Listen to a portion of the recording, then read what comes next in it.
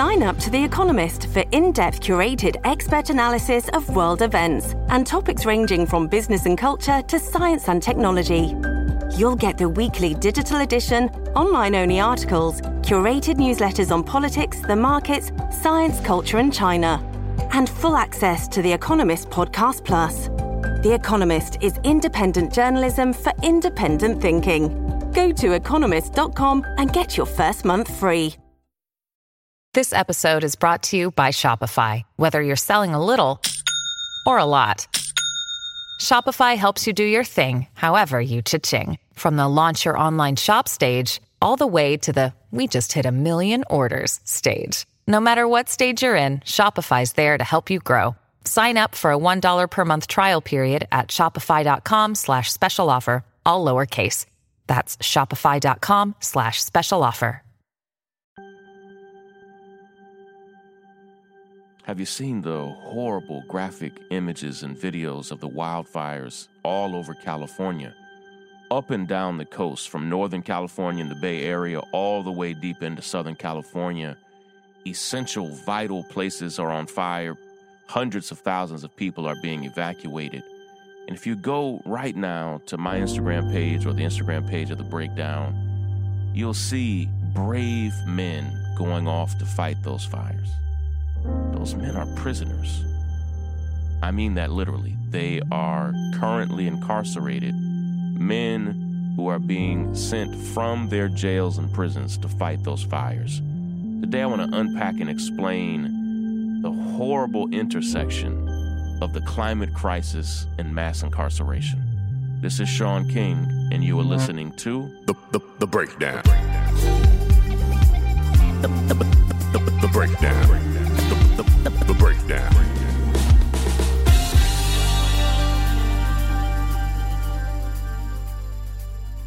I saw a brilliant tweet that said if the wildfires that are happening all over California, I mean, literally right now, hundreds of thousands of people have had to evacuate their homes, are living in shelters and hotels, that if those wildfires were happening right now in New York and Washington, D.C., which is where most of the nation's political power comes from. And I want to say that carefully. I mean, we have a 50, in theory, we have a 50-state democracy, but most of the nation's seats of power, financial and political, come out of New York and Washington, D.C. But I've lived in California, and if you've ever lived in California and lived somewhere else, what I'm about to say will make perfect sense to you. I say this all the time. I really believe in so many ways the United States is like 8 or 9 countries crammed into one big geographic space. In most places around the world, California would be its own country. And if you've ever moved to California from the East Coast, you realize sometimes how little the rest of the country knows and understands about California on a day-to-day basis. Literally, almost every news program on every major station is all filmed in New York and D.C., and they primarily talk about New York and D.C. style politics. And so California and its issues and problems can often get lost in the news cycle. But not only that, when you are living in California, it can be hard to get the nation's attention on a genuine crisis. And what we see right now are tens of thousands, soon to be hundreds of thousands of acres of land on fire. And these aren't just forests, not that that's okay, but we're talking about in urban areas. 2 of the biggest highways in Los Angeles are I-5 and the 405. And the wildfires literally are right up on the 405, so much so that they're having to shut down entire highways. Like, it's in Los Angeles. It's in the city. And It's right up on one of the most important, beautiful museums in the world, the Getty Museum. Like, they're even calling this the Getty Fire because the fires are backing up all the way up to the Getty Museum. And here's the thing. When these fires begin to spread, they take on a life of their own. This notion that we're going to be able to definitively protect homes and museums from these fires is foolish. These fires we're seeing are crossing highways.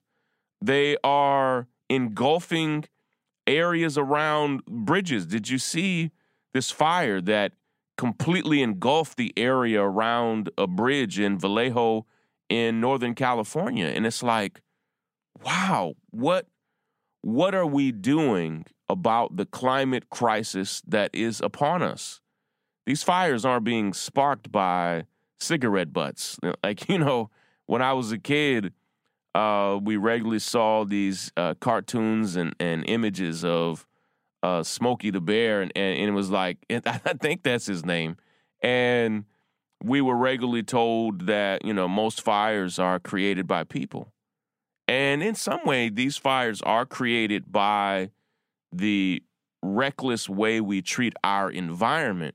But these fires that are going on all over California are created by dry heat and are sparked by the reality that there's so little moisture, not only in the air, but just rain altogether, that these areas are a level of dry that is hard to comprehend unless you live in them. So much so that I saw a climate scientist on air yesterday say that many of these areas that have been inhabited in California now for over 100 years, we might need to start considering huge swaths of land that currently have hundreds of thousands and in some places millions of residents uninhabitable because they are so susceptible to wildfire that many of these areas are going to experience what's going on all over California. They're going to experience this in perpetuity over and over and over again. And so as we see the climate crisis unfolding in real time in California, it's not coming. It's there now. As we see it unfolding in real time, we also see the intersection of the climate crisis and mass incarceration. Now, this is not new. If you've been following this, California has many programs where men and women who are incarcerated, prisoners, inmates, are trained to fight fires. And I want to give an honest perspective on this. I actually spoke this morning to several people whose loved ones, whose sons and brothers are currently fighting fires. I mean, right now, fighting them overnight, sometimes on 20-hour shifts.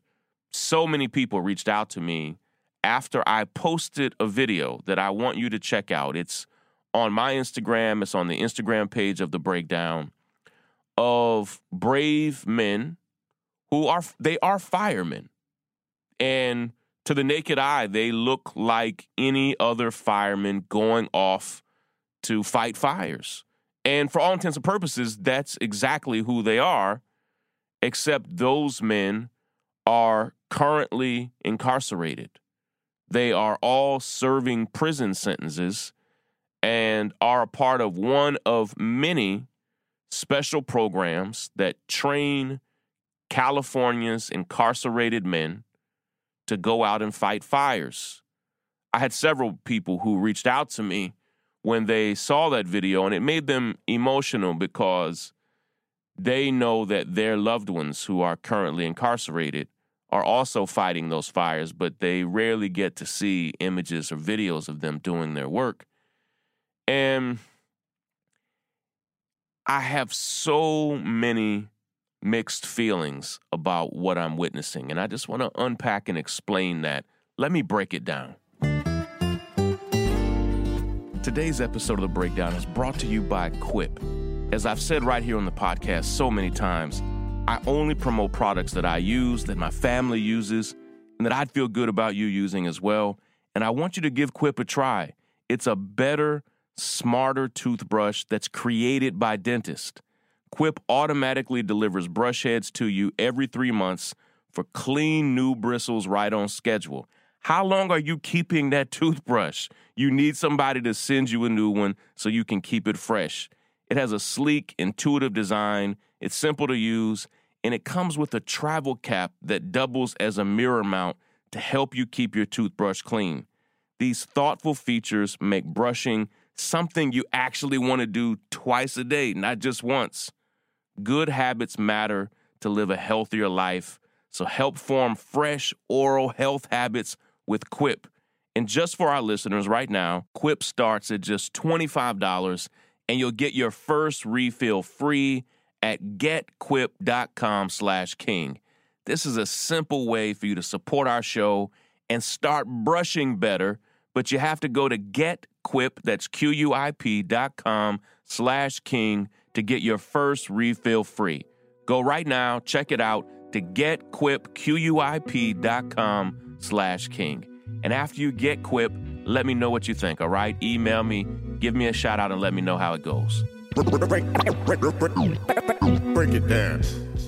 I have to go back. I actually have to go way back to the Civil War. And after the American Civil War, where nearly 1 million people were killed, nearly 1 million people were critically injured, where North fought the South and the North defeated the South, the Union defeated the Confederacy, to ban slavery as we knew it, to ban plantation slavery, to ban chattel slavery, that is, to ban the transatlantic slave trade and plantation slavery as it was known. And those things happened. There was the Emancipation Proclamation.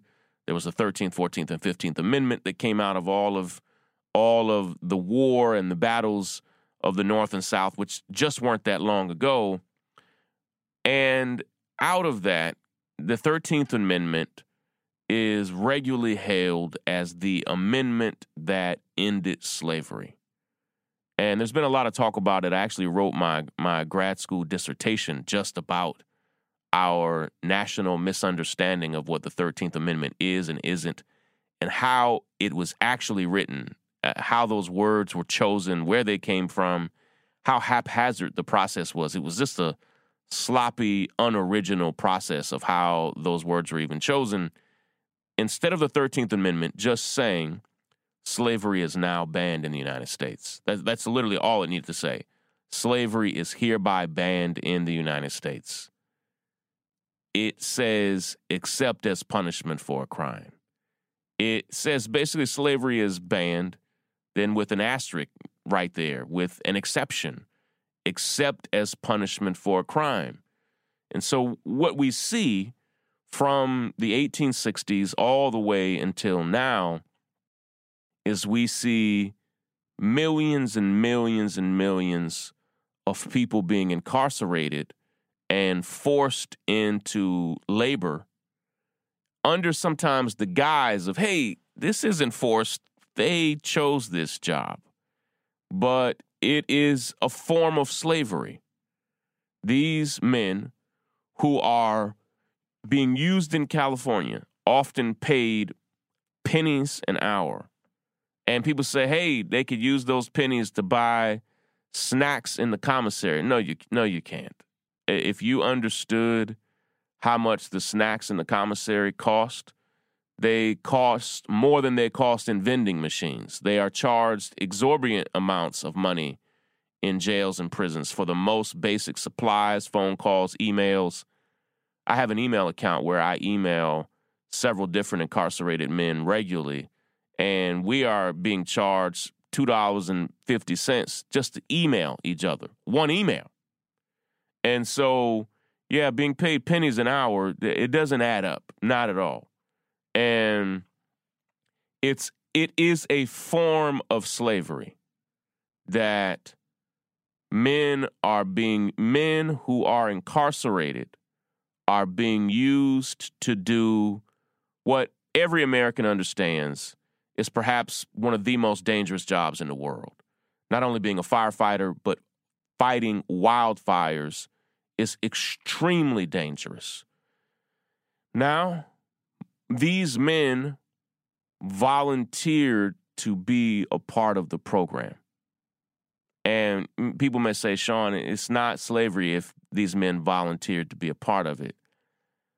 Again, when you are incarcerated, the things you'll do to get out of the jail, to get out of the prison, in some programs, for every day you fight a wildfire, they will give you a day off of your prison, an additional day off of your prison sentence, sometimes 2 days, some programs even 3 days.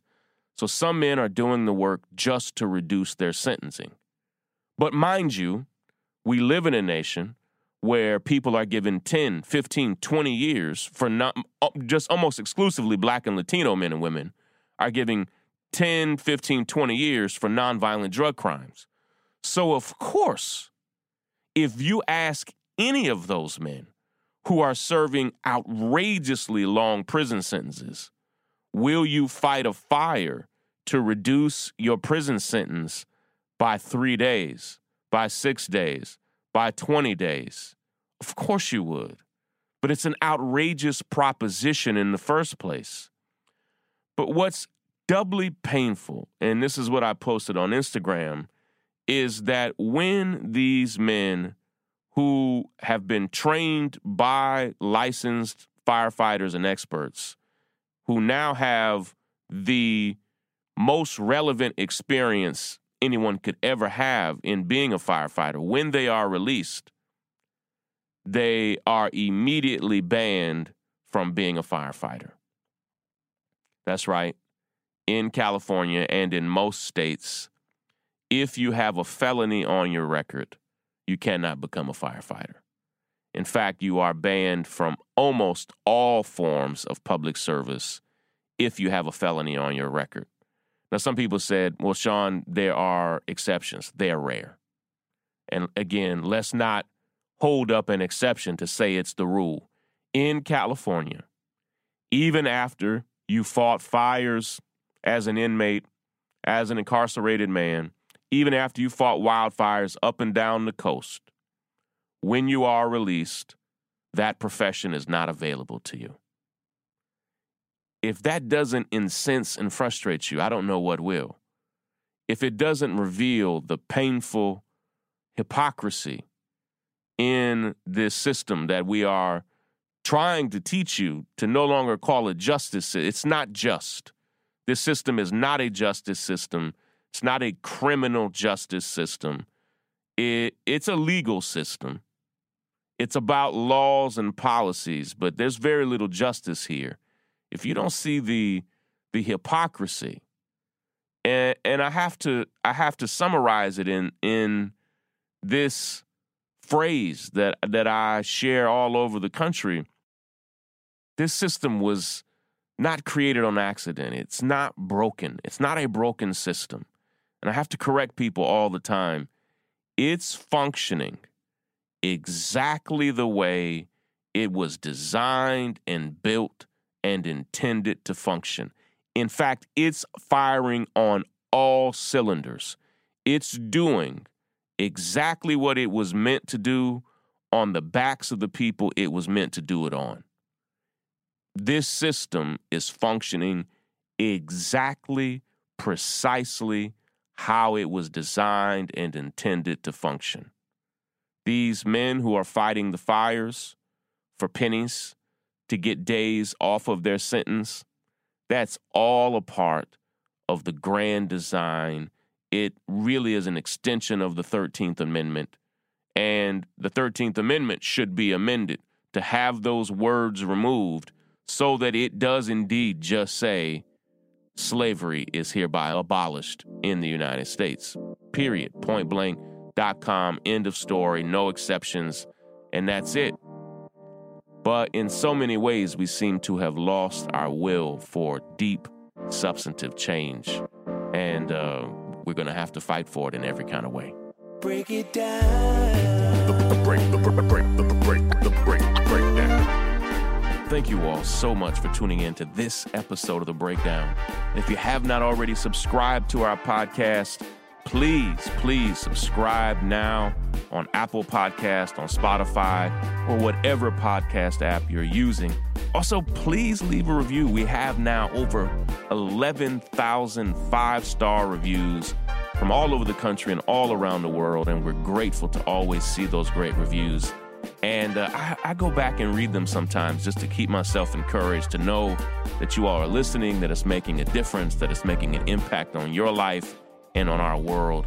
Of course, thank you so much to our associate producer, Lysandra, and our senior producer, Willis, for their help on this and every episode. Take care, everybody.